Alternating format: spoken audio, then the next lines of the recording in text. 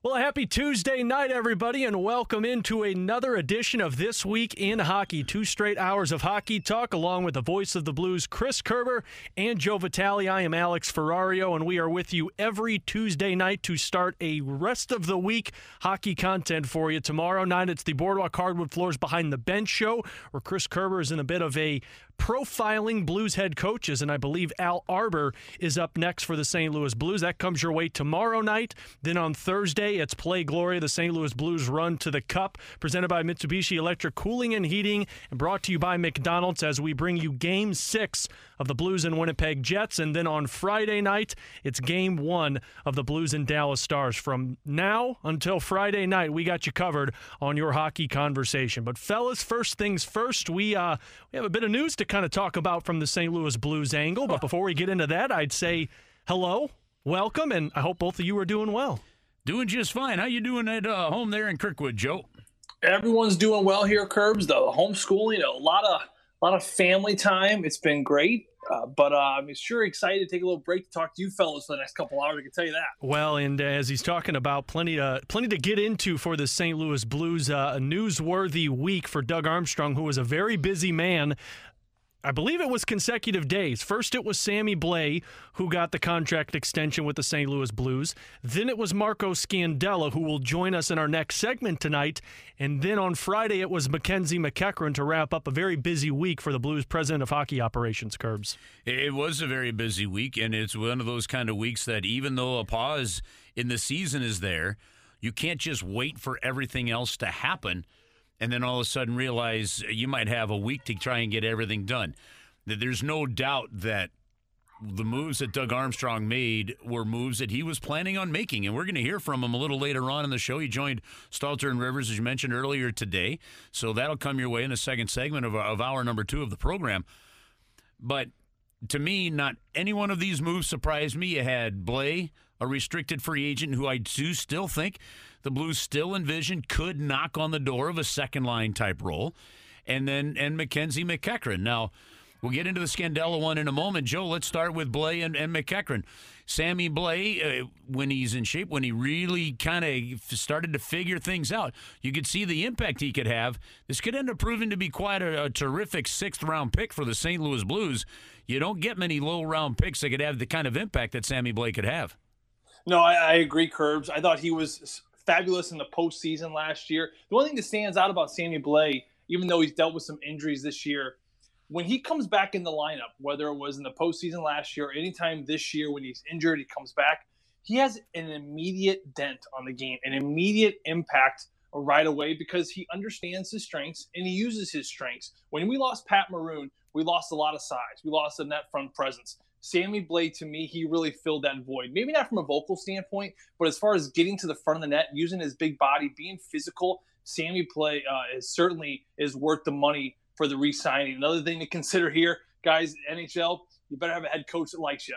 Craig Berube loves this kid. We talk about it all the time in the hallway. Whenever Sammy Blais having a bad game or having a bad stretch, Craig Berube's never down on him. He believes in this kid. He understands what he brings to the table and how valuable he is to the system that this coach is trying to implement every single night. When you have a head coach is on your side, it's a good feeling. So this is a great signing for the Blues. Well, the biggest thing with Sammy Blais has just been injuries. I mean, if you look at the start of this past season, I mean, he was playing on that top line for a little bit with Ryan O'Reilly and David Perron. He played a little bit with Shannon Schwartz once Vladimir Tarasenko went down, and he was productive. He was scoring goals kind of on a consistent basis, but those injuries aren't like fluke injuries. They're injuries from a guy who's very physical on the ice, who's trying to be in the midst of plays, who's trying to finish his checks.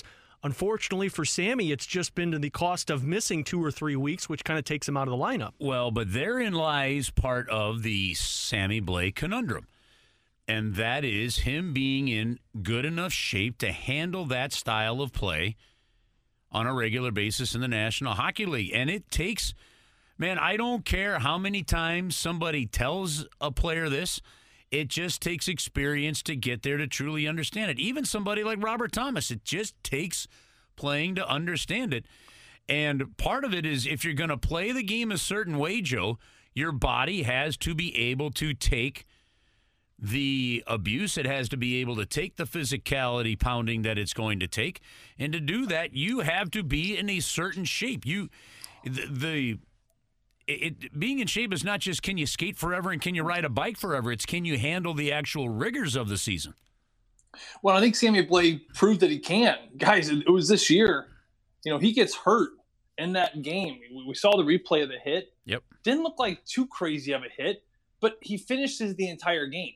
So all of us are thinking at the end of the game, Sammy, he had a little bit of a hiccup injury or he missed the next practice or something. So we're all thinking, oh, he's probably just a maintenance day. He finishes the game.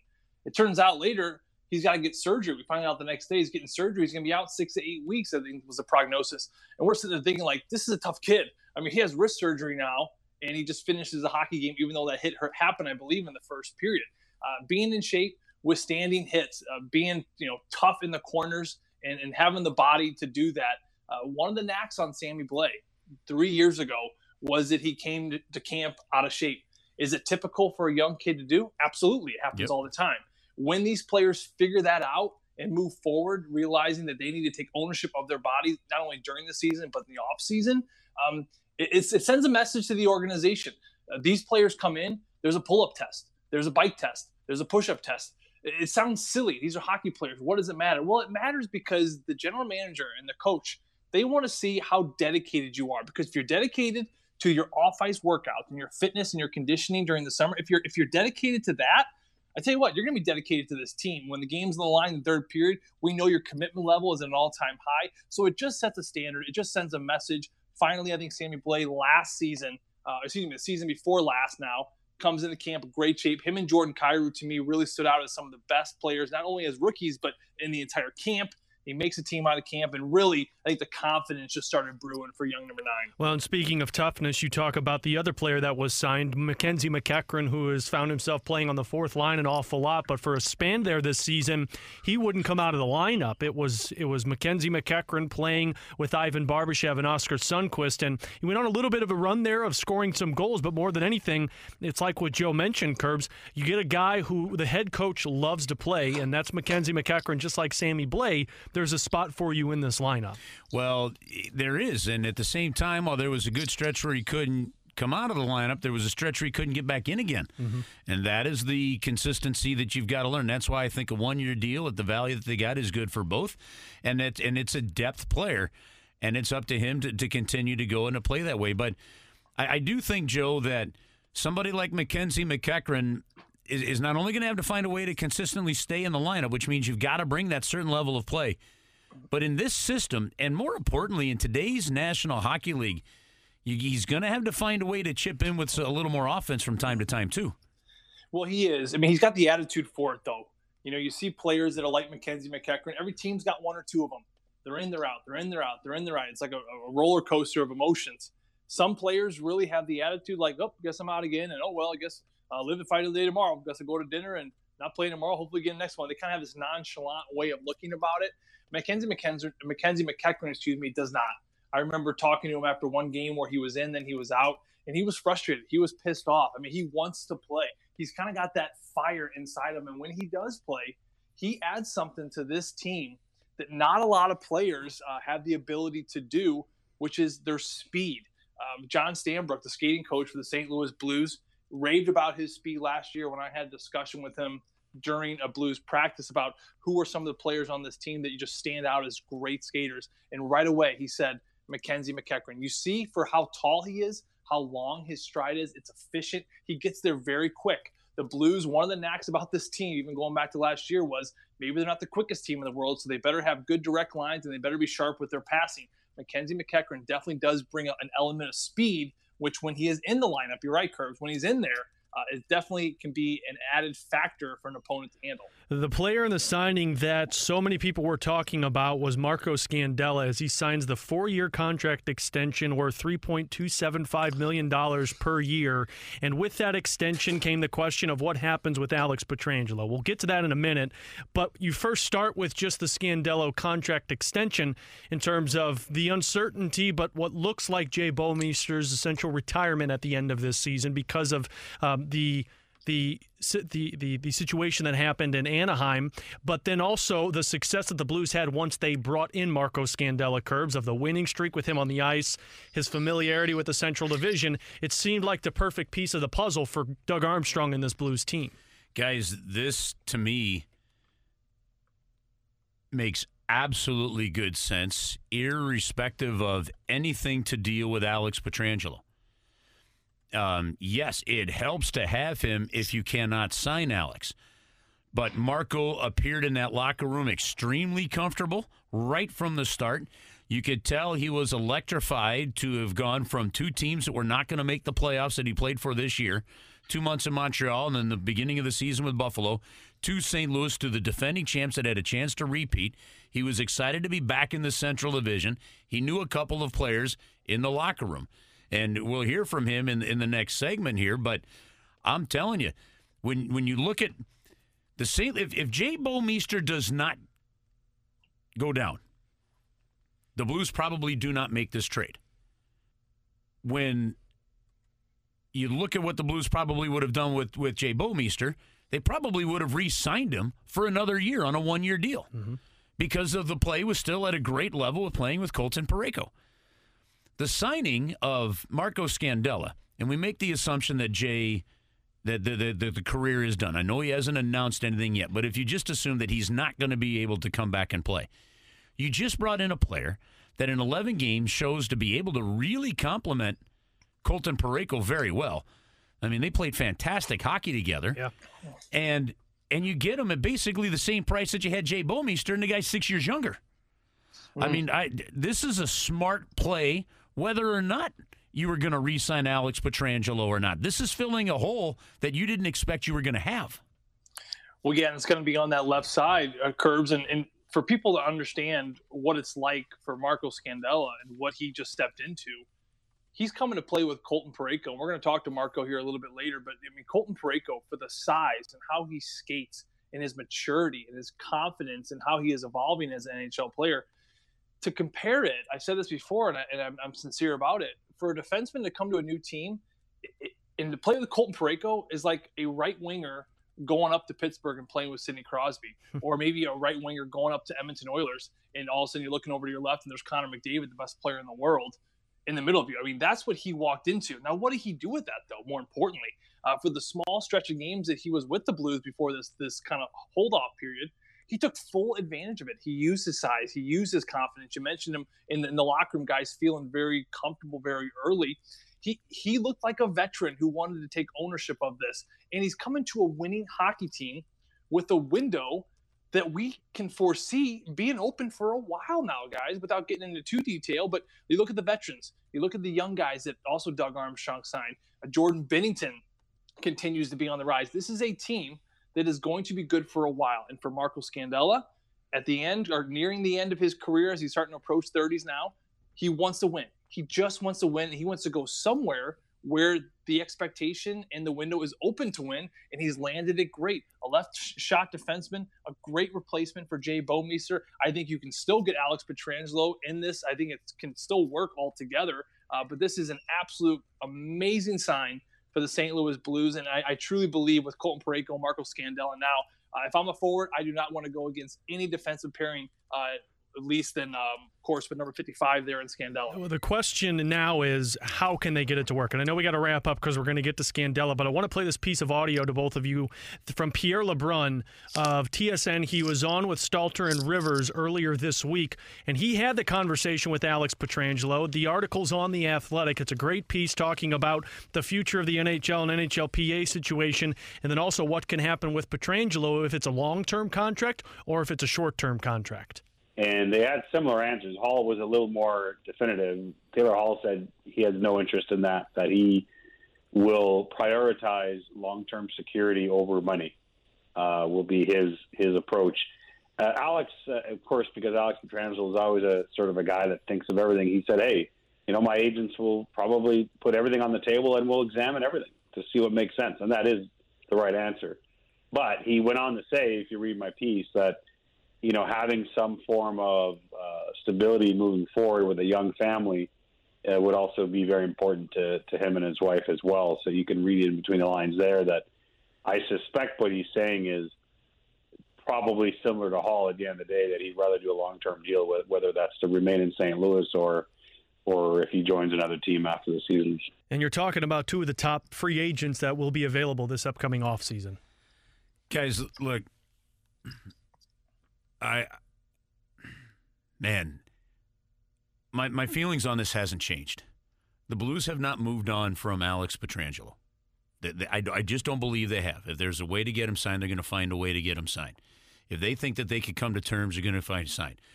What do how Alex Pietrangelo handles this, how Alex Pietrangelo's agents handle this, and then and knowing how Doug Armstrong has handled things, you're going to have to find some common ground in there and what's going to be important, right?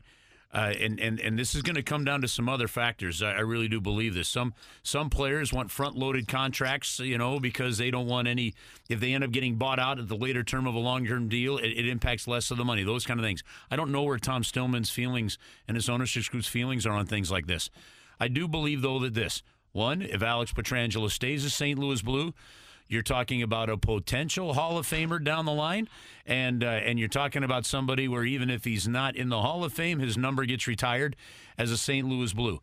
And what is important to lifestyle and all that is going to play a role in this. But if there is a deal to get done, Joe, I believe fully that the Blues are ready to do it, and Alex can do it too.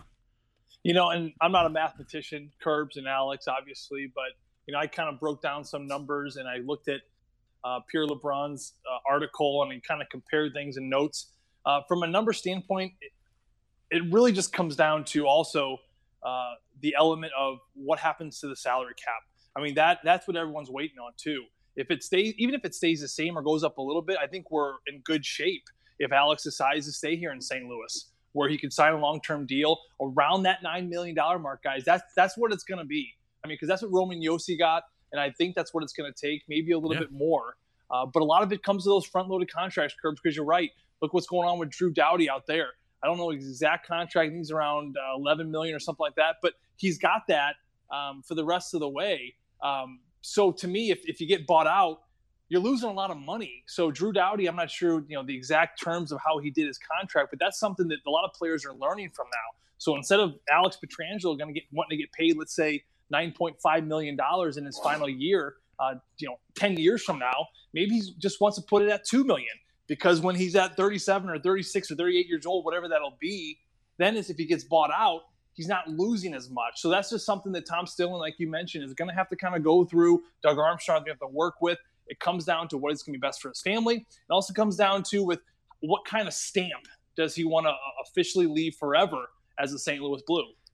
Well, we'll talk and hear from Doug Armstrong in the second hour. But up next, we're going to hear from Marco Scandella, catch up with the new Blues defenseman who signed a 4-year contract extension here on This Week in Hockey. Well, welcome back. This Week in Hockey, Alex Ferrari along with Joe Vitale and the voice of the Blues, Chris Kerber. And right now, we are pleased to welcome in the Blues defenseman who has signed a new contract. He's going to be here for 3 more seasons. He is Marco Scandella. Marco, how are you, buddy? And congratulations. This is exciting news. It feels awesome. It's actually 4 more years. Even better. We'll add that extra one on. Yeah. Marco, this works out kind of well for you, because I always thought it was best to sign these extensions in the offseason, or I guess in a little bit of a lull right now that we're in, because you don't need to, get the team together, and you don't have a dinner to pay for, obviously. Yeah, but I feel like I'm going to owe the boys a little dinner. I just feel like St. Louis, as soon as I got there from day one, great group of guys. Didn't need to take one Uber. Guys would bring me to the rink. We'd go for lunch. I just feel like it's no surprise why the boys won last year, and I just want to be a part of it with the future. So, it just feels great. So, Marco, I'm curious, did Doug Armstrong get on that phone to get that contract extension underway once he saw that video of you doing training outside, just chopping down a tree? Well, I'm sure it didn't hurt. I mean, you talk about an off-season workout. We've had conversations with some of your teammates of, what you're trying to do to stay in shape and kind of be active. But I'd say going outside and chopping down a tree is the perfect way to make sure you're in shape once the season picks back up. Yeah, absolutely. And I just feel like with the quarantine, you have to let a little bit of that mental frustration out. So it's nice to just do some physical labor. And, I've just been going for walks once in a while. It's been fun. Marco, is there any system to chopping down a tree? Is there any theory about angles of axes? Are you a professional? Are you a novice? Or do you just start whacking away until it falls down? I would have no idea how to chop down a tree. So the story is, when I was younger, we had a cabin about 2 hours north of Montreal, our family, and my dad used to always bring me up there, and he believed in hard labor. So as a young kid, we used to go up there and just work on our property the whole weekend. And, I owe it to my dad why I have a hard shot. I feel like that's where it developed, and just learning how to work hard. And those are the values my dad taught me. So you get Al McKennis taking slap shots at a garage door to work on that slap shot. Marco Scandella working on that shot with that tree cutting down. Marco, I'm curious because I know you did that conversation with Darren Pang on the Blues website talking about the contract extension, but how cool was it to be surprised by Sergio Momesso, your family member? Yeah, it's great. When I was in Montreal, he was doing radio, so he'd travel on the road with us, and it was nice to connect with him a little bit more than just the summer. So we'd go for lunch, and he'd tell me all the old stories of playing in the 80s and 90s, and just a great guy to have around. Marco, for a lot of Blues fans, this was not a surprise, this signing. You come in from Montreal, and you just look so comfortable right away. I mean, even talking to you in the locker room, you seem very, giddy, smiling, like you've been there for 10, 12 years, it seemed like. You're adjusted very well. Part of your adjustment, getting to play with Colton Parayko, I mean, you guys just hit the ice literally running. How have you guys found just the chemistry or just so much success such early on, and what is it like playing with big number 55? It's special. I feel like that chemistry came quick. You can't really teach that kind of chemistry. It felt like from day one we knew how to read off each other, but, I mean, it's not that hard playing with a guy who's 6'6", 230, and could skate like the wind. I mean, he's got it all the tools. So I feel like we work well together. We defend hard, and we get to play against the top line. So together, I feel like we're a force, two big guys, long sticks, and I can't say enough good things about him on and off the ice. Marco, was there any ease for you coming to St. Louis in terms of, and I don't know how familiar you were with Craig Berube, but you had familiarity with Mike Van Ryn in terms of a coach from your time in Minnesota. Did that help kind of just that natural kind of connection with St. Louis once you were acquired? Absolutely. I felt comfortable coming in knowing that the D coach had coached me before. Mike Van Ryn was great with me in the American Hockey League during the lockout, and we worked on a lot of things. And now to come in as a veteran and have him again and all the things I've learned over the years, it was pretty exciting. And also just coming in, I just knew what to expect. They knew what to expect from me. Playing back in the Central Division, I played in Minnesota for 7 years.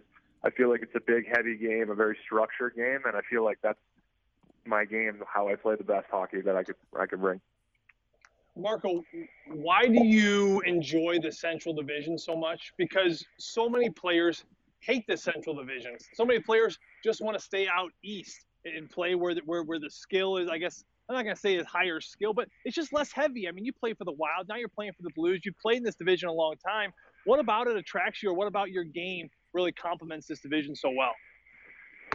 I just feel like I said, it was a big, heavy division, very structured game, which I learned how to play in Minnesota. And so from a young age, I knew every game is important. You can't lose your divisional games. And just coming back to the West is, I feel like it's just my brand of hockey. It's hard to explain, but it just feels good to be out there in a structured system to grind teams down. And, back with a great group of guys, too. It was just a no-brainer to sign back for me. Marco, you spent 7 seasons playing in the Central Division, of course, with the Minnesota Wild, and you had a couple of really heavy-fought playoff series against St. Louis. Who was the most frustrating to play against when they were a part of the St. Louis Blues during your time in Minnesota? Well, Jake Allen stole a series where we should have won one time. We went 1-1 actually against the Blues when I was with Minnesota, but I just feel like it was just it's a team game. It was just two great structured teams that battled with big guys who ran around and hit everything. It was some really exciting hockey, big goals everywhere. It was amazing hockey. Marco, whenever you get traded or dealt to a new team, whether a new contract or in the middle of the season, like what happened to you, I feel like players, when they're going to their new team, there's always one player that they're always like, I wonder what it's like to be on his team. I wonder what it's like to go to dinner with him. I've hated playing against him. I love watching this guy play, but now he's going to be my teammate. Is there any player on this Blues team that you just thought of, like, I can't wait to meet this guy? I feel like I've had a lot of battles with Schwartzy, and I was just excited to see the skill level from being on his team. So seeing him go and, play a hard game, and he's not the biggest guy, but he runs around and does his thing, hits guys, but he has so much skill. Just to see how he could just switch it from that offensive side and then come back and play hard D, it's great to have him on our team. Yeah, well, there's no question. I hear a lot of people say that about Jaden Schwartz. So a couple more minutes with Marco Scandella, St. Louis Blues defenseman who signed a 4-year contract extension last week with St. Louis. This couldn't have been an easy season, Marco, in terms of playing in Montreal, then being traded to St. Louis, but there was a lot of excitement surrounding it. I specifically remember talking with you that first day that you were in St. Louis, a big smile on your face.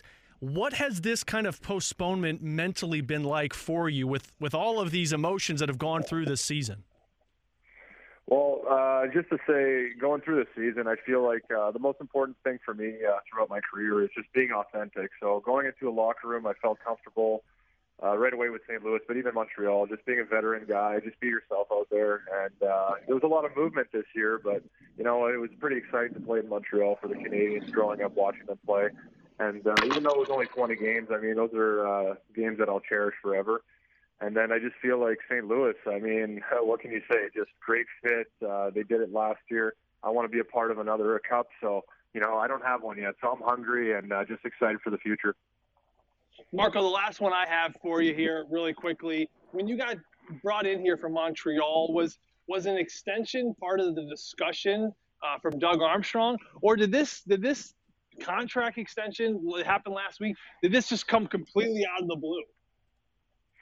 I know my agent was talking with the Blues and Doug a little bit earlier, probably the last month and a little bit, but I knew I had to come in and prove myself and show that the trade, he made a good trade, and I'm just hungry. I feel like I'm in a point in my career where I just want to win, and that's all that's important to me. So I feel like personally I've put myself in a position to have a chance to win every year with this team. I feel like we're this is the prime for our team for the next few years. So, that's all you want at this point. You just want to win, and to get the chance to do that with such a great group of guys, I mean, it's just perfect. Marco, final one for me before I let you go. I have to acknowledge this because you're on the phone with two other Italians. You're living in St. Louis where you got the best Italian food at whenever you want. How's that feel for you, knowing that just the Italian food, no matter what, you get it? I feel like the Italians have embraced me. Every restaurant I go to, I just feel like, there's a big community behind us, and it's just like Montreal. A lot of Italians everywhere, but in St. Louis in particular, a lot of the food's unbelievable. That toasted ravioli is something pretty special. Ay, mamma mia. Well, Marco Scandella, it's great to catch up with you, man. Again, congratulations on the contract extension. We're happy that you're here for the next 4 years. Hopefully we'll get some part of the season back underway, but otherwise keep up the off-season workout with the tree chopping and stay healthy. All right, thanks for having me, guys. Take care. That's Marco Scandella, Blues defenseman, with us here on This Week in Hockey. We'll take a break and come back with more next on your home for the St. Louis Blues, 101 ESPN. All right, welcome back into This Week in Hockey. Chris Kerber, Alex Ferrario, Joe Vitale with you here. And again, we come your way every single Tuesday night from 6 to 8 p.m. Tomorrow night, Behind the Bench, presented by Boardwalk Hardwood Floors. And then we're going to profile Al Arbour. So you're going to hear Bobby Plager and Ray Ferraro talking about former Blue and NHL legendary coach Al Arbour. On Thursday night, Play Glory, the St. Louis Blues Run to the Cup, presented by Mitsubishi Electric Cooling and Heating. And also brought to you by McDonald's. We bring you Game 6 against the Winnipeg Jets from last season. And on Friday night, we bring you Game 1 against the Dallas Stars with brand new, fresh discussion in 1 hour pregame shows starting at 6 o'clock, the play-by-play at 7 o'clock on both nights. All right, boys, I've got to just empty my hockey brain for this segment. Is that okay? I'm going to give you just some thoughts I've had about hockey, and some of it random, some of it maybe not, but just get your quick thoughts on that. This is what happens when you don't have 2 months of the 618 show. That could get a little bit nuts. But and I'm going to start this. We talked about Alex Pietrangelo in segment number 1. So I'm going to throw you this question: if the St. Louis Blues have a chance to win the Stanley Cup again. So the games. Let's assume that the playoffs do get played out this year, or let's just even just from a fantasy standpoint say that the pause didn't happen and the Blues we'd be in the playoffs right now, and the Blues repeated as a Stanley Cup champion. Would that change your perspective in terms of willingness to say, I'm willing to let Alex Pietrangelo go, or does it change your perspective and say, okay, we've won the 2 cups with him, now I don't want to handcuff myself with a long-term contract? Or does it change your perspective the other way and say, we've won 2 cups with him, I'm locking him in, and if we win another couple, great, and I'll eat it at the end? Joe? Oh, I mean, really quickly, for me, if I'm Alex Pietrangelo, first and foremost. No, this is you. This is me? Yeah, this is your opinion, not Alex.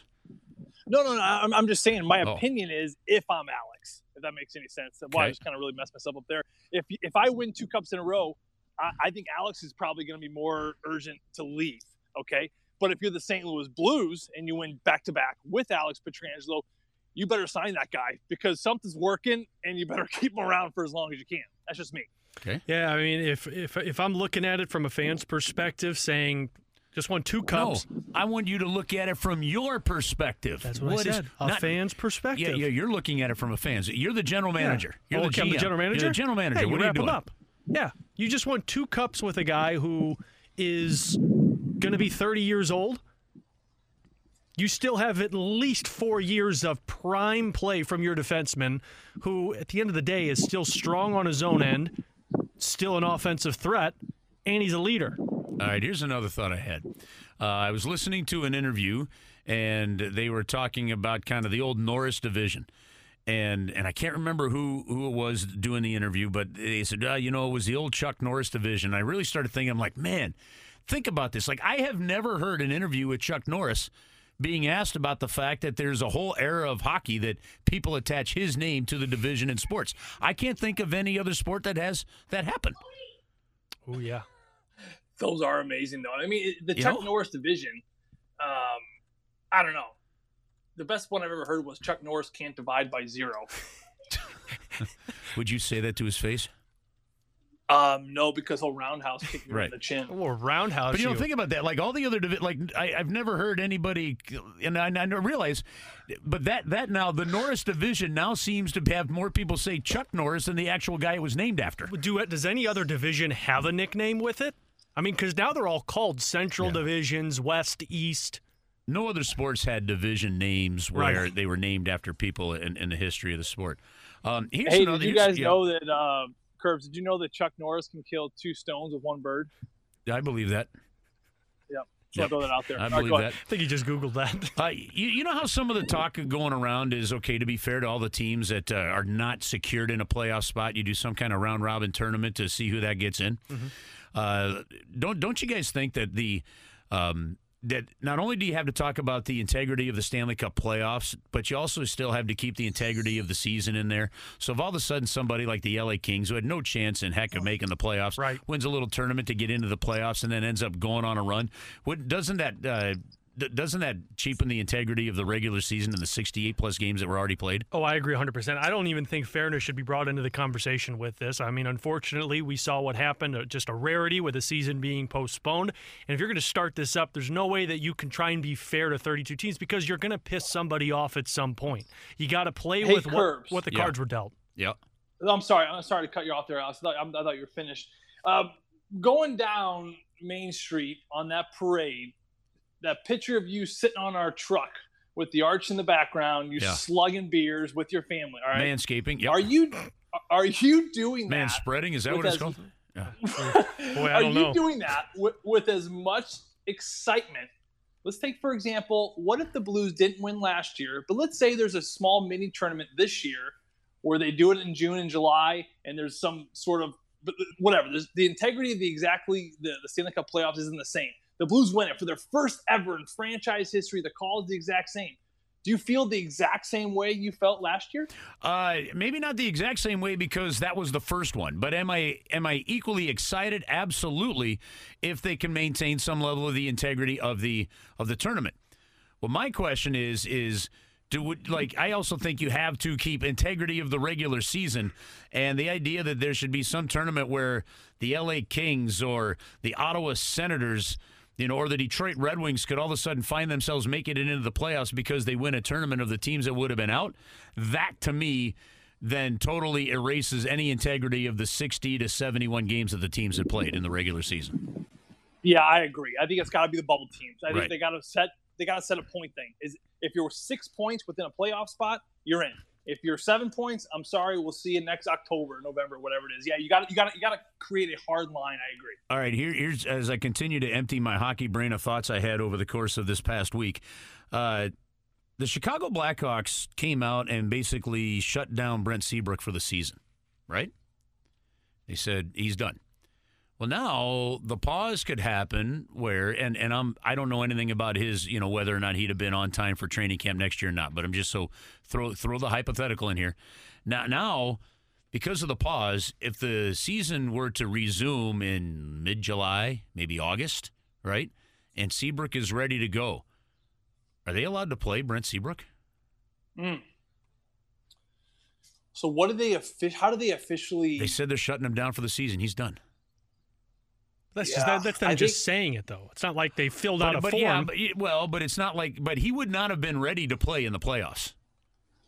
I think if he's good to go from a health-wise standpoint, I think he gotta play him. Yeah, I don't think you can. Play, right? I don't think you can force a team to say, "Well, look, you said that he's done for the season." A player that was done. A player that was done. Zero chance of playing, even if the Blackhawks had made the playoffs or any team. Right? Zero chance. Now, because it's a few months later, has a chance to finish out that regular season and play. Why do you hate the Blackhawks? I was just going to ask that. I'm using that as the example. Joe, I was just going to ask that question. What irks him more, the fact that Seabrook or that the Blackhawks could be in the playoffs? Okay. First off, the fact that you even have to ask that question is bull blank, okay? Why? It's because I'm from St. Louis and it's a birthright. But secondly, you can say that for any team. I think it's a fascinating aspect of what this COVID-19 pause could do to the storylines of what was going on in a season. I wonder if you'd like to punch another 8-year-old in the face.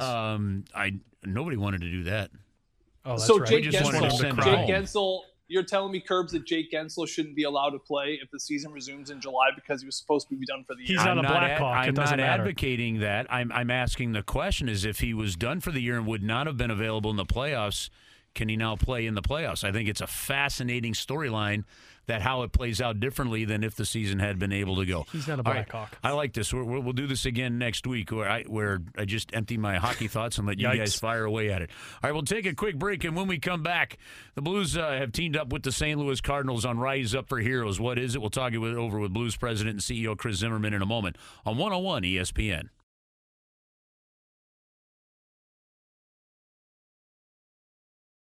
Welcome back into This Week in Hockey. Glad to have you with us here on a Tuesday night on your home for St. Louis Blues Hockey, 101 ESPN. And we bring in the president and CEO of the St. Louis Blues, Chris Zimmerman. And Chris, boy, I tell you what, a lot. I know people are wondering what's going on with the hockey season. Will we have it? Will we not? And we all know that is still highly up in the air. We just did our interview, last week with Tom Stillman, and even the Board of Governors don't really have a whole lot of answers right now because you just have to wait for other things to settle in. But that hasn't cleared the plate. You guys have been working extremely hard from a community aspect, haven't you? We have, Chris. Thanks for having me on. Obviously, yeah, we're not on the ice. Our team's not on the ice. Our fans aren't in the building. But as everyone knows, there are lots and lots of needs out there in the community right now. And so it's, if you will, it's been a very busy time for us as we work with a variety of different groups to find ways that we can help against different initiatives. Well, one of those big initiatives just launched a few days ago, Rise Up for Heroes, and this is a region-wide initiative, the help fueled by the Blues and the Cardinals teaming up together to show gratitude for local heroes each and every night. How did this one come about? Well, a good friend and certainly a big factor in the community is Keith Alper, who's an entrepreneur. He leads several creative agencies, and Keith came to myself and Bill DeWitt and said, one of the things we need is to bring some energy to people, give people a reason to smile, and particularly do it in the context of really saluting and bringing praise to the frontline workers who are making such a huge difference right now. And so when Keith raised the initial idea, we quickly embraced it, and over the last couple of weeks, we've worked together, a number of other community partners involved in helping bring this thing together.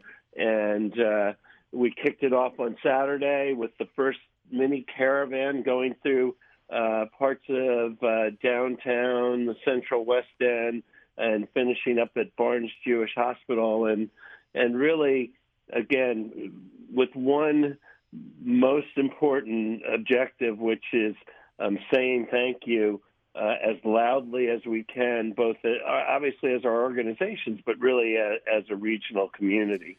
Well, with Rise Up for Heroes, folks, so what they're asking is everybody in the St. Louis community coming together, stand together on your front porch with the social distancing, all that aspect in mind, and salute our frontline heroes each night at 7 o'clock in your neighborhoods and residential areas. If you've got a balcony, you just come out on the balcony for a minute or two, clap, cheer, make some noise, whether it's stepping outside your home, standing on your porch, opening up a window, whatever it may be. Maybe you don't want to yell and scream. Maybe you just roll down that window and you blast Gloria if you're in your car at 7 o'clock. Whatever it is, you make some noise for all the heroes out there right now working and trying to keep everybody safe and keep things moving as much as we're allowed to do. How's the response been to it, Chris?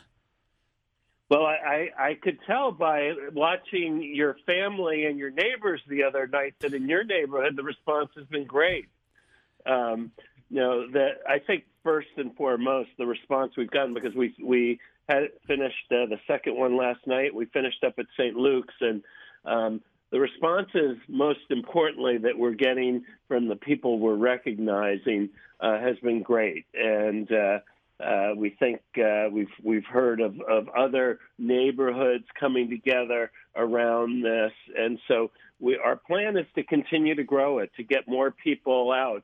I can tell you, I know you have this feeling, as others do. You drive around the city at times and people are doing the right thing. They're staying home. And this is just a nice little moment where we can all just poke our heads out, step outside a few steps, and, if you will, touch the community and touch them with your heart a bit. So, again, it's every single night at 7 o'clock. We were eating dinner last night, frozen pizzas, and Christy goes, 7 o'clock, let's go. So we got all the kids out on the front porch again, and some other neighbors were out on their front porch just applauding and playing some music for a couple minutes, which was great.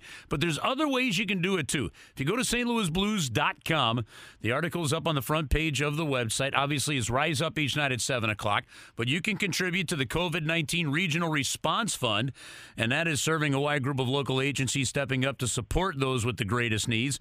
The links will be on riseupforheroes.org. riseupforheroes.org. Maybe you want to sign up to donate blood. The American Red Cross needs blood. You can visit redcrossblood.org for more information there. I know the blood drive at Anheuser-Busch that the Blues are helping out with for this Friday. I think all the time slots were filled for that one.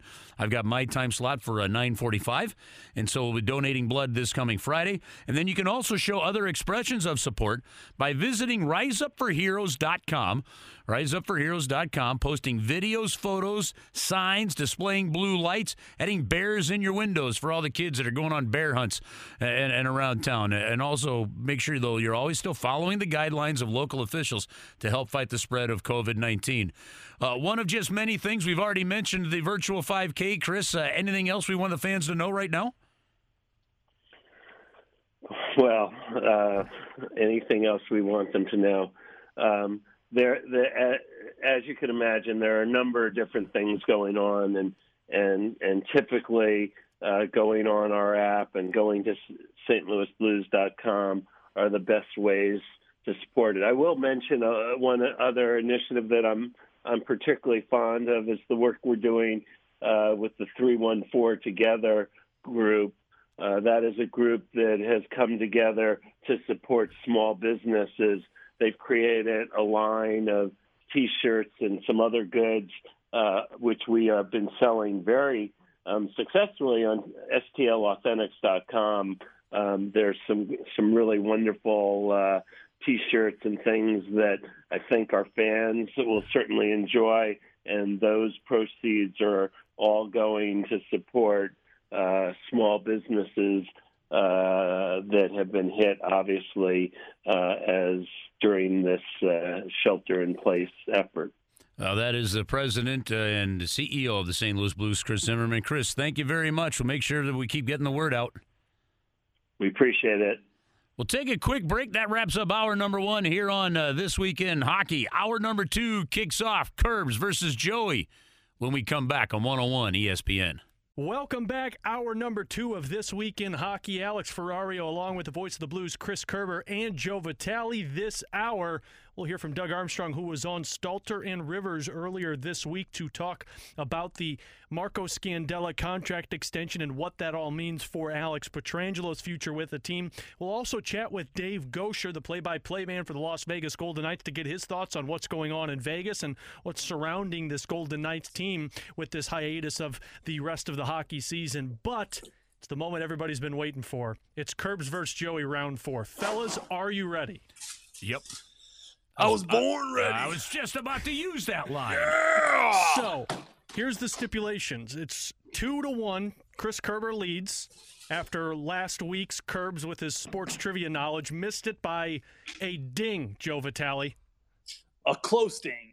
Yeah, but I think the replay in slow motion showed I was definitely, Dinkinger screwed that one up, boys. I mean, Todd Worrell had his foot on the base, and I definitely said ding first.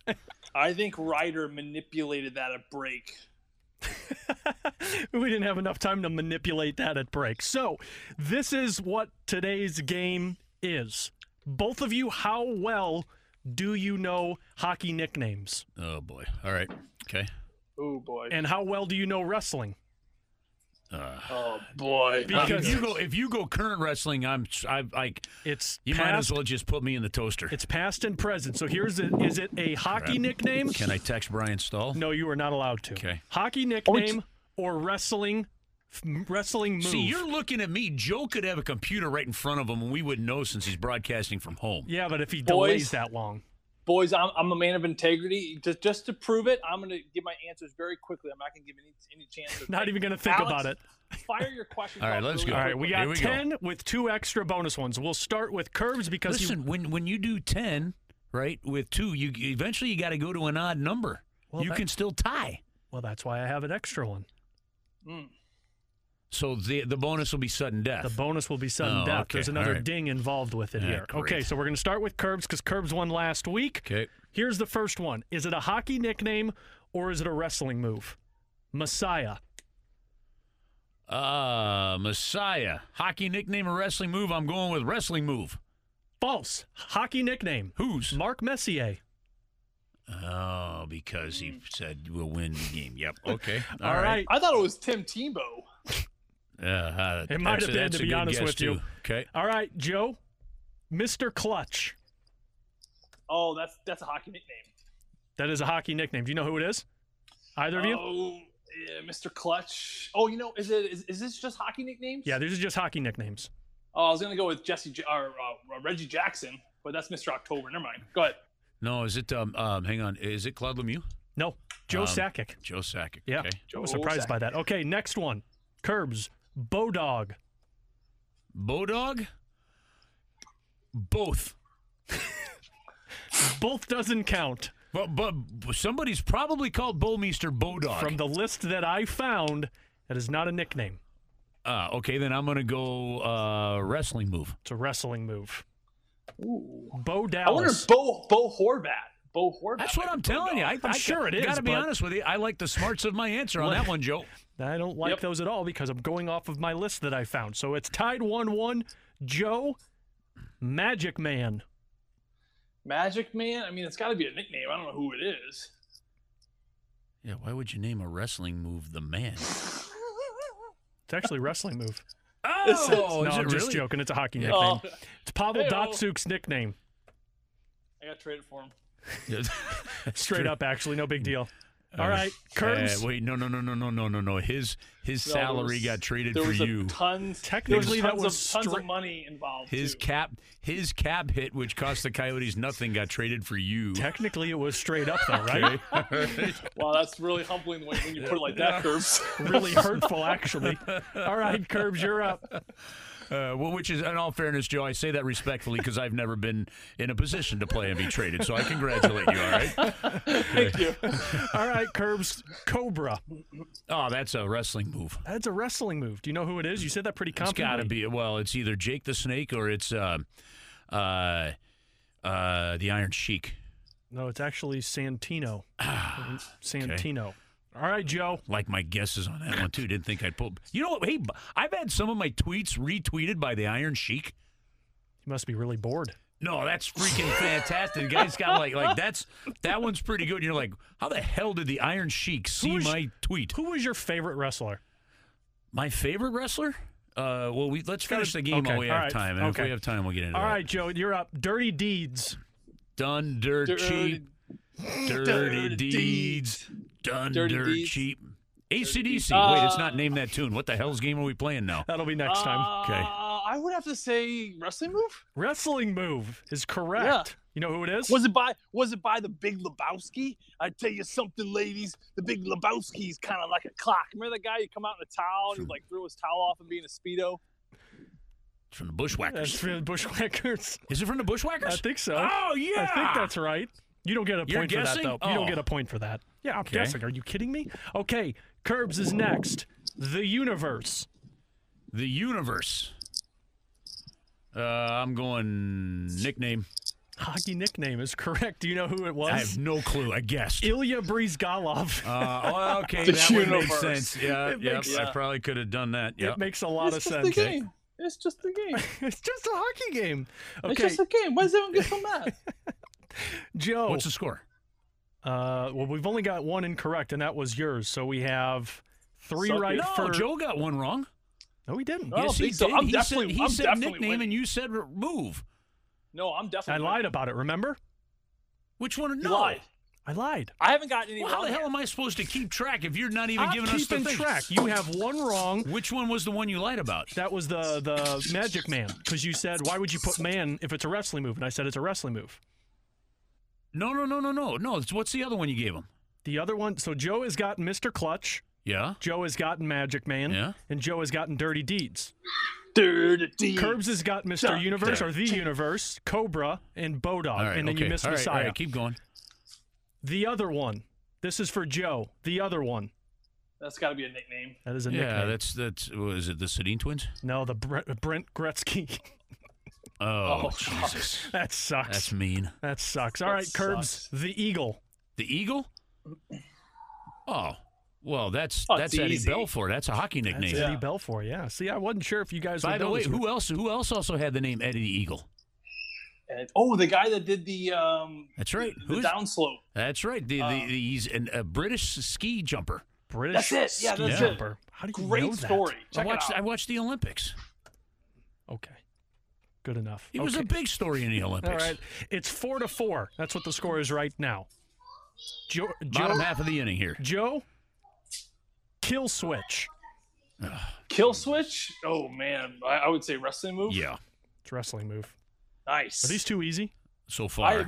I am literally just guessing. I really have been trying to find difficult ones. Well, I don't know. The ones he's given you for nicknames have man at the end of it, and the other ones don't. So go with it. Mr. Clutch and Turbo Man. Hockey nickname? Mr. Yeah. You know. All right. It's Turbo time. All right. Next up for Curbs is Mule. Oh, that's a hockey nickname. That's a hockey nickname. Do you know who it is? Yeah, that was Franzen. Franzen is correct. You don't get an extra point for that. All right, okay. Joe. Really? I don't get it. I don't get an extra point or a bonus point for getting the player. That's not the stipulation. Yeah, bottom of the inning. Yeah, this is it. So if Joe gets this, he wins. If he misses it, it's extra. It's extra. Okay, Joe. Yep. Shattered Dream. Oh, that's a wrestling move. That's a wrestling move. Bam. What are the other two? Like this was dumb.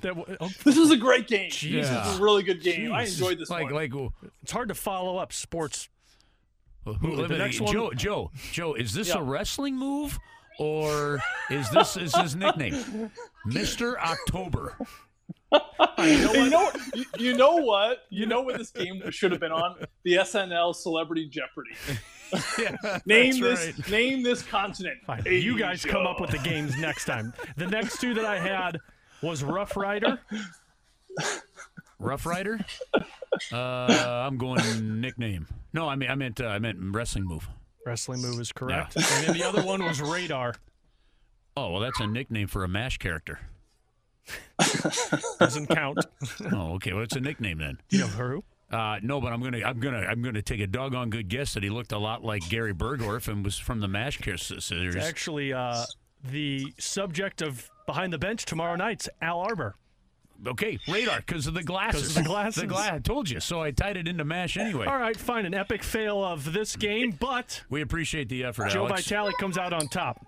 If there was one TV show that I don't get, it's MASH. It's not Seinfeld, it's MASH. I agree with that statement. I don't get it would always be on like at 11 o'clock at night when I get home from hockey. I remember seeing the helicopter coming in on the opening credits. I'm just like, this is not a good show. Joe, so the first 3 years the thing almost got canceled, okay?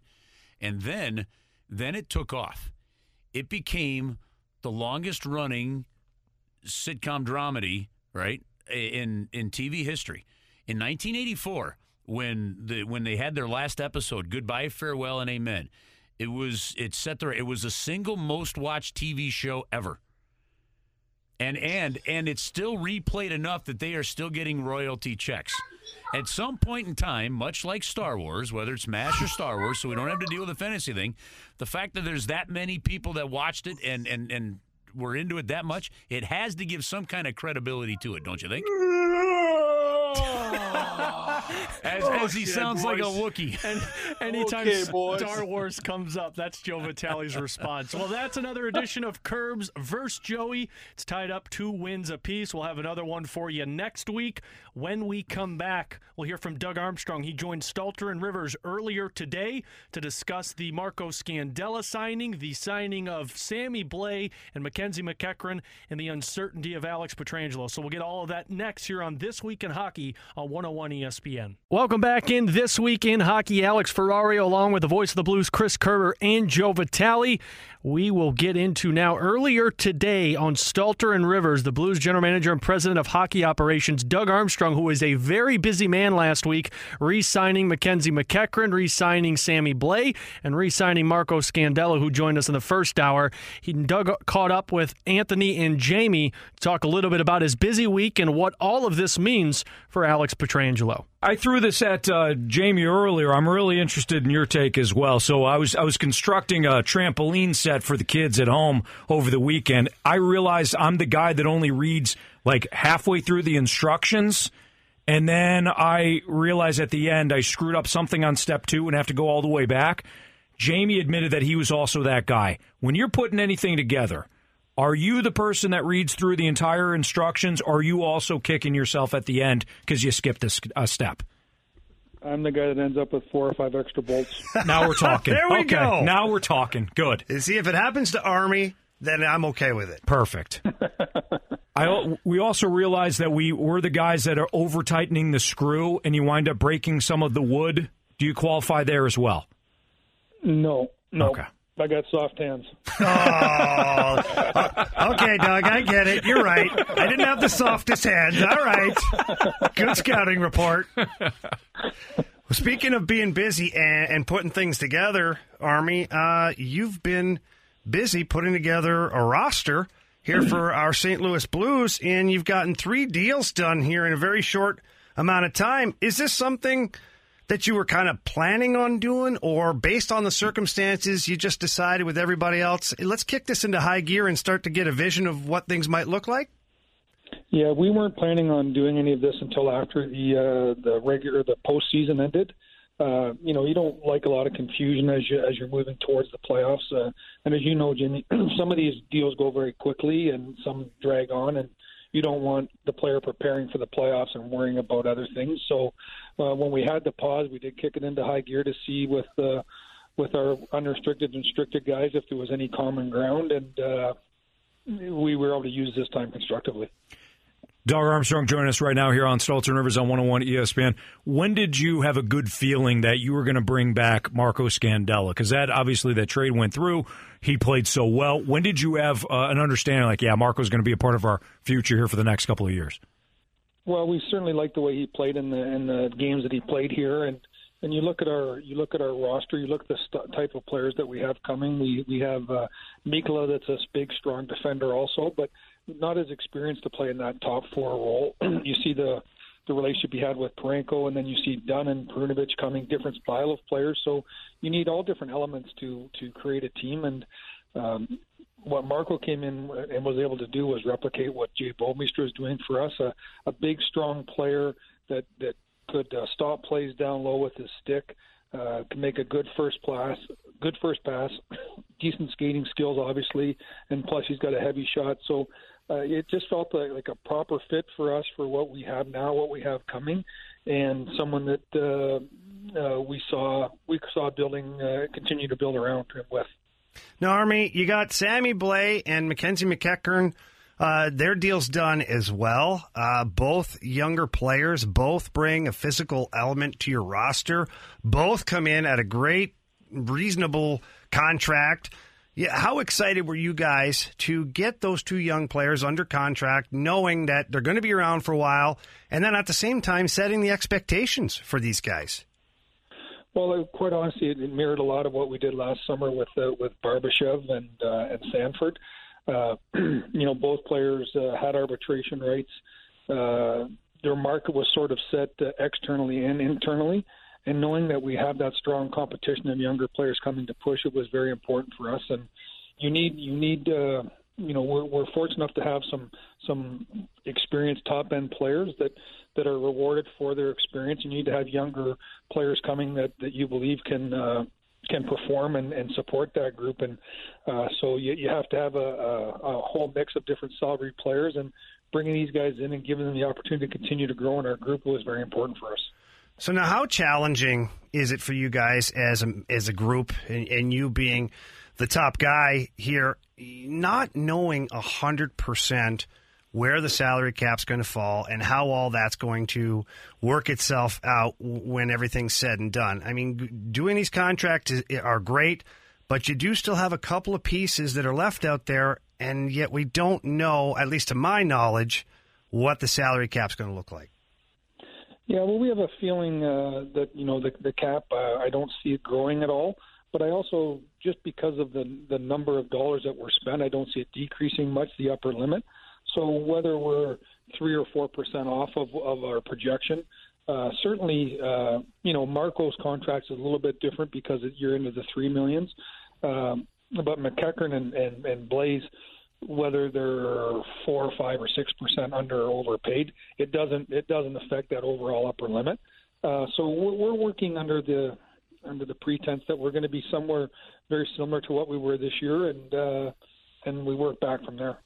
Army, of course, the follow-up there would be about Petro and his contract, and I'm sure that it's got to be tough to not know what's going on with the league and where the cap is going to be maybe in a couple of years. How challenging is it to look at your roster and look at Petro's contract, not knowing what the league holds for the salary cap after next year? Well, it's certainly something that we're both trying to get our arms wrapped around. Coming out of the general managers meeting, they had said that they thought the salary cap would be 84 to 88 million. So let's say they go conservatively 84 million, and then you can, if your math is correct, you say that it's going to go to 87 and 91. If it goes up by that amount of money, where obviously this pandemic has altered everyone's long-term output. Hopefully the NHL and the NHLPA, I know, would love to probably get some security in a CBA past next season that we have next year and the year after until the CBA expires. Hopefully that maybe one of the only positives come out of this pandemic is they can find a way to extend that CBA, and potentially that will also give us certainty. Yeah, that would be great to have that deal in place so that you guys and the players can all know what you're dealing with in order to move forward. Army, we had Coach Drinkwitz on this morning from Mizzou football head coach, and he talked about how he was getting ready to throw out the first pitch at the Cardinals opening game. Have you ever been blessed to throw out the first pitch at a Cardinals game? No, I haven't, and my baseball skills will probably keep me watching people throw it out. I got to say, Ribs, I'd actually love to try it, except I see all those bloopers where it ends up in the stands or at your feet or whatever, and I think I would be somewhere better than that, but I don't want to tempt fate. Okay, so then follow up to that, Army, is I know you're a guy that likes to be prepared, okay? You're never caught off guard. If you got the tap on the shoulder to throw out the first pitch, how much time do you think you'd put into it? Would you have somebody playing catcher for you for like 20, 30 days leading up to it, get your stride down? Would you practice on a mound? Would you go halfway? I mean, these are details, Army. Well, I would say that 30 days would be a stretch. It'd be a couple of weeks, and I certainly would practice. And then, even at the best of times, I can look stupid. I don't need to tempt fate by not practicing. Army, we were talking last break here about, I felt really good and productive that I cleaned out the garage, I moved down to the basement and organizing things. Jamie said he attacked his garage this weekend, and then we both said, oh, well, Army's coming up, and, he signed 3 players already, so he's a little bit more productive than we are. Anything that you're doing around the house that's getting extra attention as well from an organizational standpoint?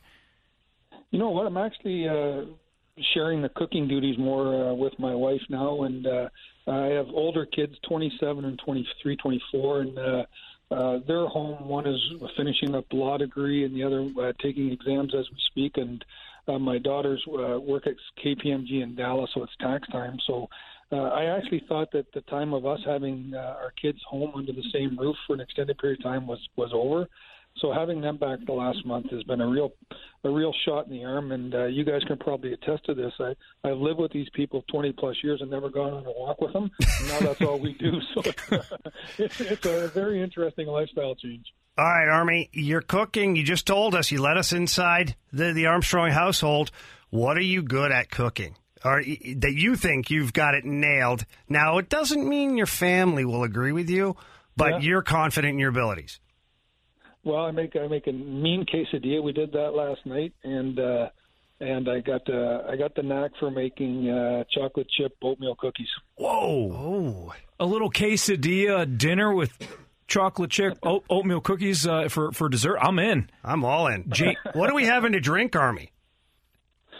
We have visited the senior store a few times to get some beverages. I'm not going to lie to you. You and me both. You and me both, buddy. Are you a wine guy, Army? Yeah, I do like red wines, and but I'm not a wine snob. I'll jump into the Tito's when it's available too. Well, that's like Jamie. He's been telling us he's diving more into the wine, and I think what's going on here is if it says wine on the front, if it says wine on the label, Jamie's just drinking it. So he's not much of a snob either. Now, this is true. And we had Pierre LeBrun on yesterday, and I asked him for, a couple of recommendations because I'm kind of novice at this thing. I mean, much like yourself, I'm like, okay, I just want to get a wine that I like. And, my paychecks are, they don't compare to some of the guys that Pierre LeBrun is talking to. He had a suggestion called Conundrum. California Cab, and he said it compares to Caymus. Have you ever heard of it? Ooh, no, I haven't, but I have heard of Caymus. I'm a little bit like you, Riz, where when I go out, Al McGuess orders the wine, and he's got a very good sense and taste for wine, but it's usually he also has it's a 3 numbers then a period when he orders that. So I try and stay away from that stuff. But that Caymus, I've had that at Al's or with Al, and it's a great wine. So anything that comes in cheaper than that but tastes as well, count me in and send me that link. Yeah, and listen, I used to go out with those guys too, with Al, with Holly, with all the big shots. They order wine. And then the best thing to do, Doug, if I can help you out on this one, is as the bill is coming, make sure you go to the bathroom. That way you enjoy the wine, and then you give the fake reach for the wallet after. They're not looking for your money. You're like, all right, I'll get the next one. And then you wait a couple months. We'll stop and grab a beer on the way home. I'll pick that up. There you go. Exactly. Army, we appreciate it. Thanks for having some fun with us today, and we'll look forward to chatting with you again soon. Guys, thanks a lot for having me on. Stay safe. Once again, that's Blues President of Hockey Operations, Doug Armstrong, from earlier today on Stalter and Rivers here on 101 ESPN. When we come back, what is going on out in Las Vegas? What is going to happen with the Golden Knights if the season returns? We'll talk all of that with the play-by-play man for the Las Vegas Golden Knights, Dave Gosher, next here on This Week in Hockey on your home for the Blues, 101 ESPN. All right, welcome back into This Week in Hockey. Glad to have you with us here in hour number 2. You just heard from Doug Armstrong, who earlier today joined Stalter and Rivers on the Stalter and Rivers show, talking about how busy his last week or so has been with all the signings. But we decided let's bounce around the league a little bit, and pleased to be joined by not only a good friend, but terrific play-by-play man, and that is Dave Gosher, the television voice of the Vegas Golden Knights. He was a longtime voice of 18 years with the Boston Bruins. He was the one that belted out to get the duck boats ready in 2011, and they got them ready. They had a parade, and Dave Gosher kind enough to join us. Now, Dave, how the heck are you, and how are things out in Las Vegas? Hey, Curbs. Yeah, I mean, it's things are good. I think we're all just in the same boat, right? I think we've had a little bit of a couple of things that we've benefited from in Vegas and in Nevada in general. The weather has been it's been pretty good. You know, as I talk to you right now, it's a nice sunny 65-degree day, so I think that always probably helps your mood a little bit. And comparatively speaking, our COVID numbers in the state have very fortunately, been fairly low. So, we have certainly been lucky in that aspect when you consider just how many different areas of the country and obviously the world that have been hit real hard with this. So, yeah, we're trying to, I think, make the most of what is obviously not an ideal situation for anyone these days. Hey, let me ask you this real quick before we end up getting into hockey and the Vegas Golden Knights and kind of where things stood before the pause hit. What is Las Vegas like with the Strip totally shut down? Yeah, eerily quiet, Curbs. Eerily quiet. It's one of the, as you know, and most people know, one of the most vibrant places on the planet on every day, every night. We say there's no, it doesn't matter if it's a Saturday night or a random Tuesday night. There's always something to do. There's always a show to see, and there's always excitement and a lot of energy down there. So, frankly, I have not been there probably since our last home game, which is going back a little ways now. But just to see news reports and views of the Strip, I guess maybe it's kind of like Times Square in New York, just so quiet that you'd never in a million years ever think you would see it like that. Dave, how has this, this whole thing affected the Vegas Golden Knights from a hockey standpoint?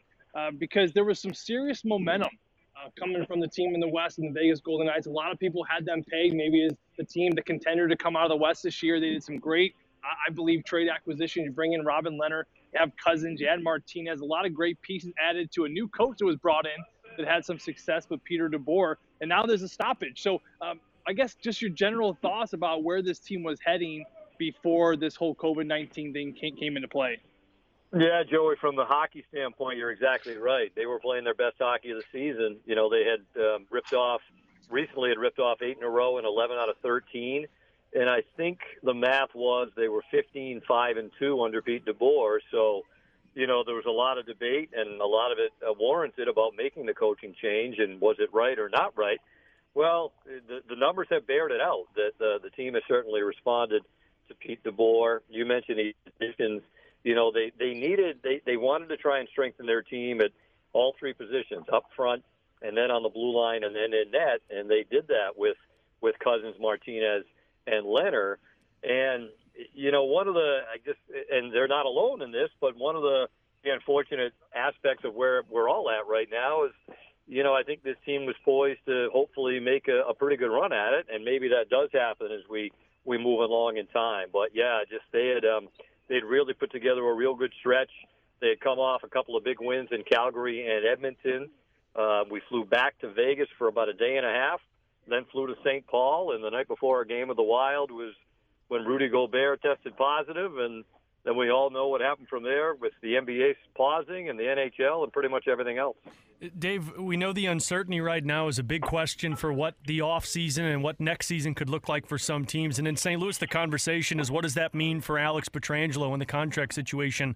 Is there some type of question surrounding the Vegas Golden Knights of what the potential salary cap situation next year could affect the team with? The Golden Knights were up against it all year long. I mean, they were sending players, back to their AHL team in Chicago. I think I always get a popsicle headache when I talk too much about the cap because I don't really understand a lot of it. But, you accrue cap space throughout the season, and they were sending players back and forth to the American League just to accrue as much cap space as they could. So Lord knows what happens here with escrow and how that might affect the cap moving forward. The Golden Knights, in terms of UFAs, kind of thinking off the cuff, Robin Lehner's at the top of that list. I want to say most of their core, though, they do have signed to long-term deals. They've been able to do that over the last few years, but I don't know what any of it's going to look like come, if they're not able to straighten this out and the hockey-related revenue and everything else that gives you a headache. But, yeah, they've been right up against it all year long, and depending on what the cap looks like, moving forward, they may have some decisions to make. Let's assume the mathematicians, the PA, and the NHL can get together and figure that part out. And then we're able to continue the season. I truly believe, and I honestly, I don't know if I'm reading tea leaves with hope or I'm actually trying to read tea leaves with common sense. But I just get the vibe and the feeling that there's going to be a window for the NHL to resume its season and play the playoffs. And what that's going to look like, of course, that still remains to be seen. But I really do believe that there's enough desire, and then some sports are going to get going even without fans in the stands. At the NHL and the NBA, they're going to find a way to do it. Had that being the case, this break, this pause, completely changes the potential final 10-game / playoff scenario in terms of competition on the ice. I'm not talking setup. I'm talking competition on the ice. Because, Dave, all of a sudden, whether it be Landeskog, whether it be Nathan McKinnon, whether it be Vladimir Tarasenko, anybody that you had with the Golden Knights, guys had plenty of time to get healthy, and the league has never seen a playoff run where people have been as healthy and rested as they potentially could be for this scenario. Yeah, I think you're right, Curbs. And I'll just so on the Golden Knights side, their two best players all year have been Max Pacioretty and Mark Stone. They were both injured at the time of the pause. I think Stone was looking to target coming back late March, early April, kind of right before the end of what was going to be the originally planned regular season. I don't know if Pacioretty had ever missed any games, but he was injured. And if we had played that game in Minnesota, he was going to he was going to be out probably for 3 or 4 weeks. Well, now to your point, and I love your optimism. Let's say they can sort it out and find a way to play. Pacioretty was telling our team insider Gary Lawless a couple of days ago. He said he thinks it would be the most hard-fought Stanley Cup to ever win because I agree. Most teams, when you get to the playoffs, as much as you love being there, there's nobody that's not banged up to a certain extent. Well, now you'll be as fresh as you possibly can be. I don't know, I do worry a little bit about the potential danger for injuries there. The old groin pulls, hamstring pulls, back spasms, the whole 9 yards. But hey, that being said, and Joey could speak to this. I mean, if you're a team that misses the playoffs, you're not playing competitive games again for 6 months between early April and the following October. So I think, you just kind of have to deal with that, and would be a great problem for all of us to have if they can figure it out. Well, Dave, I've spoken to plenty of players, current and retired, that have said what you just said, that this could be the toughest Stanley Cup championship ever to be. With that being said, the Blues last year, Dave, as you saw, to me, they were built for a 7-game series. It took them 26 games to win the Stanley Cup. I thought they gotten better as the series went on. I thought they wore teams down as the series went on. for the Vegas Golden Knights, I know a lot's been said about the schedule, the playoff scenario. Is it going to be best of 7? Is it going to be a round robin? Best of 3s, best of 5? Based off of how Vegas this year is built, in your opinion, are they suited better for a best of 7 series, or are they suited better for maybe a best of 3? Yeah, it's a good question, Joey. I hadn't thought about it in those terms. I guess maybe a best of 7, because I do think their depth. Let me qualify this. Their depth now, compared to where they were before the trade deadline, I think they would be fine in a 7-game series, because I think they would be able to wear teams down. They were able to address, their third line most of the season has been kind of a black hole for them, be it either through lack of production or injury or both. One player I didn't mention when I was mentioning Pacioretty and Stone is Alex Tuch, who has battled injuries all year long. He'd be ready to come back, if they were able to resume play. And I think probably their third line would be, a Chandler Stevenson, Alex Tuch, and Nick Cousins for, just kind of thinking off the cuff.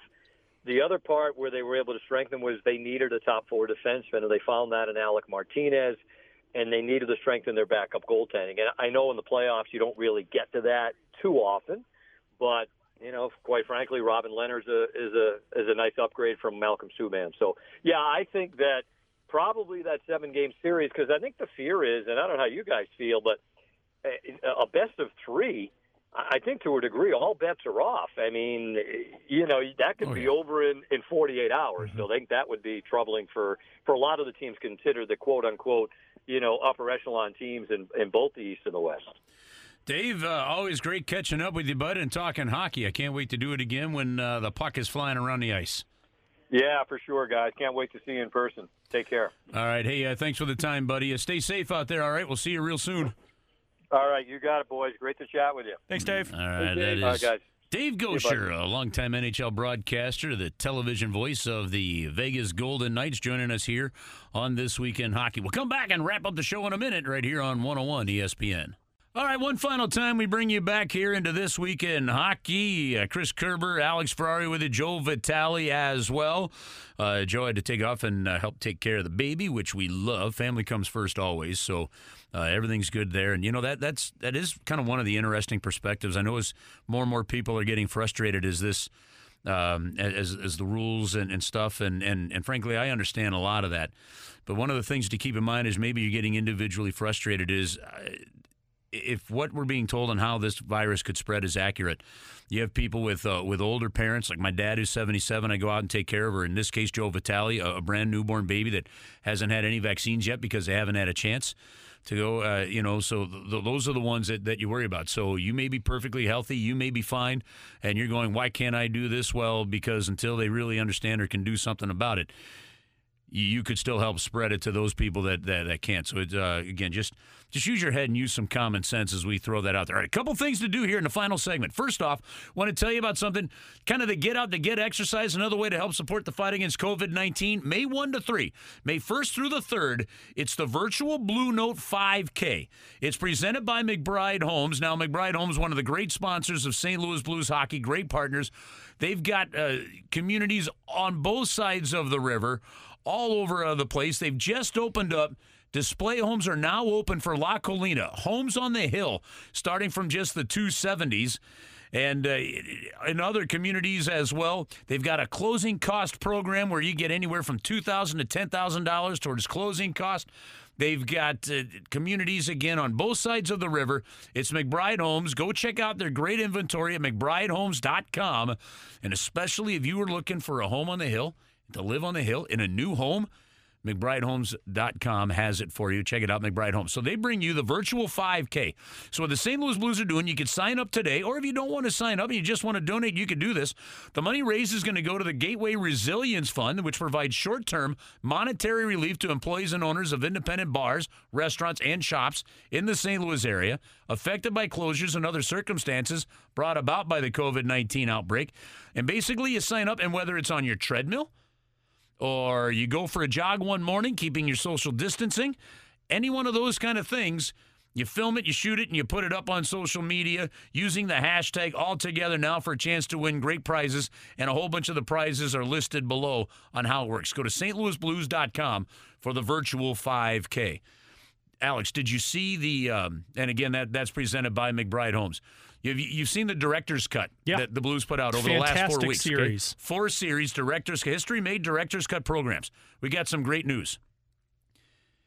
If for some reason you're not able to get onto YouTube, or so, KSDK is going to broadcast all 4 of those that's awesome. over-the-air TV. On Thursday, May 7th, you get the first 2 editions of Director's Cut, and then on Thursday, May 14th, you get the next 2 editions, prime time, 9 o'clock at night, 9 to 10 o'clock at night on Channel 5. The Director's Cut History Made, KSDK, is going to be airing them. That's fantastic. So, I loved every one of those episodes. It was so cool to see the behind-the-scenes stuff. And this is coming from somebody who got to see a lot of the behind-the-scenes stuff. Speaking of behind-the-scenes stuff, every night when I read that the kids' book, and I'm doing another one at 8 o'clock tonight, I open up like History Made, and I've also done this with Dan O'Neill's book, that he put out, the pictorial history of the St. Louis Blues. These History Made books, which is the official story of the Stanley Cup champion St. Louis Blues, the pictures are unbelievable. They even have a picture of the urinal that the famous conversation between Craig Berube and Carl Gunnarsson happened. Right, and you can get these books still at STLauthentics.com. That's where you can get all your Blues gear, STLauthentics.com. So I brought the book here, and in our final couple minutes, pick a page, 1 through, this book goes,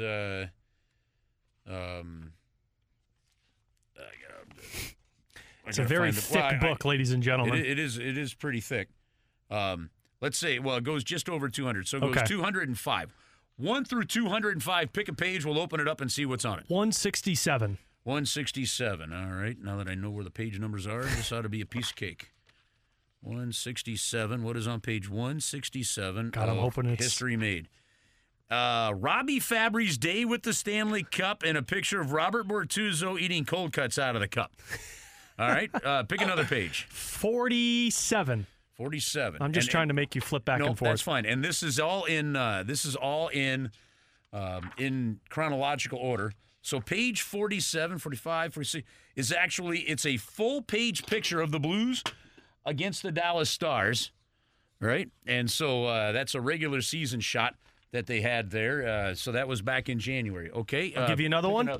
Let's do 94. 94. Peter Nedved's number. I was just about to throw that out there. Well 2 done. hockey guys. 94. It's how I remember my hotel rooms, by the way. 94 is pictures and a synopsis of Game 3, Blues against the Dallas Stars in the second round. It was on Monday night, April 29th at the American Airlines Center. That's the one where Pat Maroon jammed that puck in on Ben Bishop to win the game. 5-4 final score. Yep. Look at me pulling out 4-3, that's right. 4-3. Look at me pulling out a Blues victory there. All right, we got time for one more. One more? Okay, let's do... These are page numbers and what's on the page in the History Made book by the St. Louis Blues. Let's do 142. 142. Look up page 142. Thinking that's another person's day with the cup. Boom, Parade and Rally. Oh, yes. Parade and Rally, the great picture of the arch, and then a quote from Tom Stillman, a picture of Craig Berube. So, I mean, this is a pretty sweet book, isn't it? Oh, phenomenal book. That was my favorite moment out of it. And I was in Boston for Game 7. I was on the ice, but that parade and being on that route, well, I will never forget it. That was pretty awesome. Anyway, It's a history-made book, the official story of the Stanley Cup 2019 Stanley Cup champion St. Louis Blues. You can get it online and have it delivered. Copies are still available at STLauthentics.com, STLauthentics.com. So make sure you check out all of that, and that is going to wrap it up for us tonight here on This Week in Hockey. A big thank you to the voice of the Blues, Chris Kerber, and Joe Vitale, always a part of the program, to Mike Ryder for helping us put all of this together. And, of course, we will be back with you tomorrow night for the Boardwalk Hardwood Floors Behind the Bench show. Chris Kerber will highlight Al Arbor as the head coach for the St. Louis Blues. We'll chat with Ray Ferraro and Bobby Plager. And then Thursday and Friday, it's Play Glory of the St. Louis Blues run to the Stanley Cup. Thank you so much for joining us tonight. We'll talk to you for more Blues hockey tomorrow here on your home for the St. Louis Blues, 101 ESPN.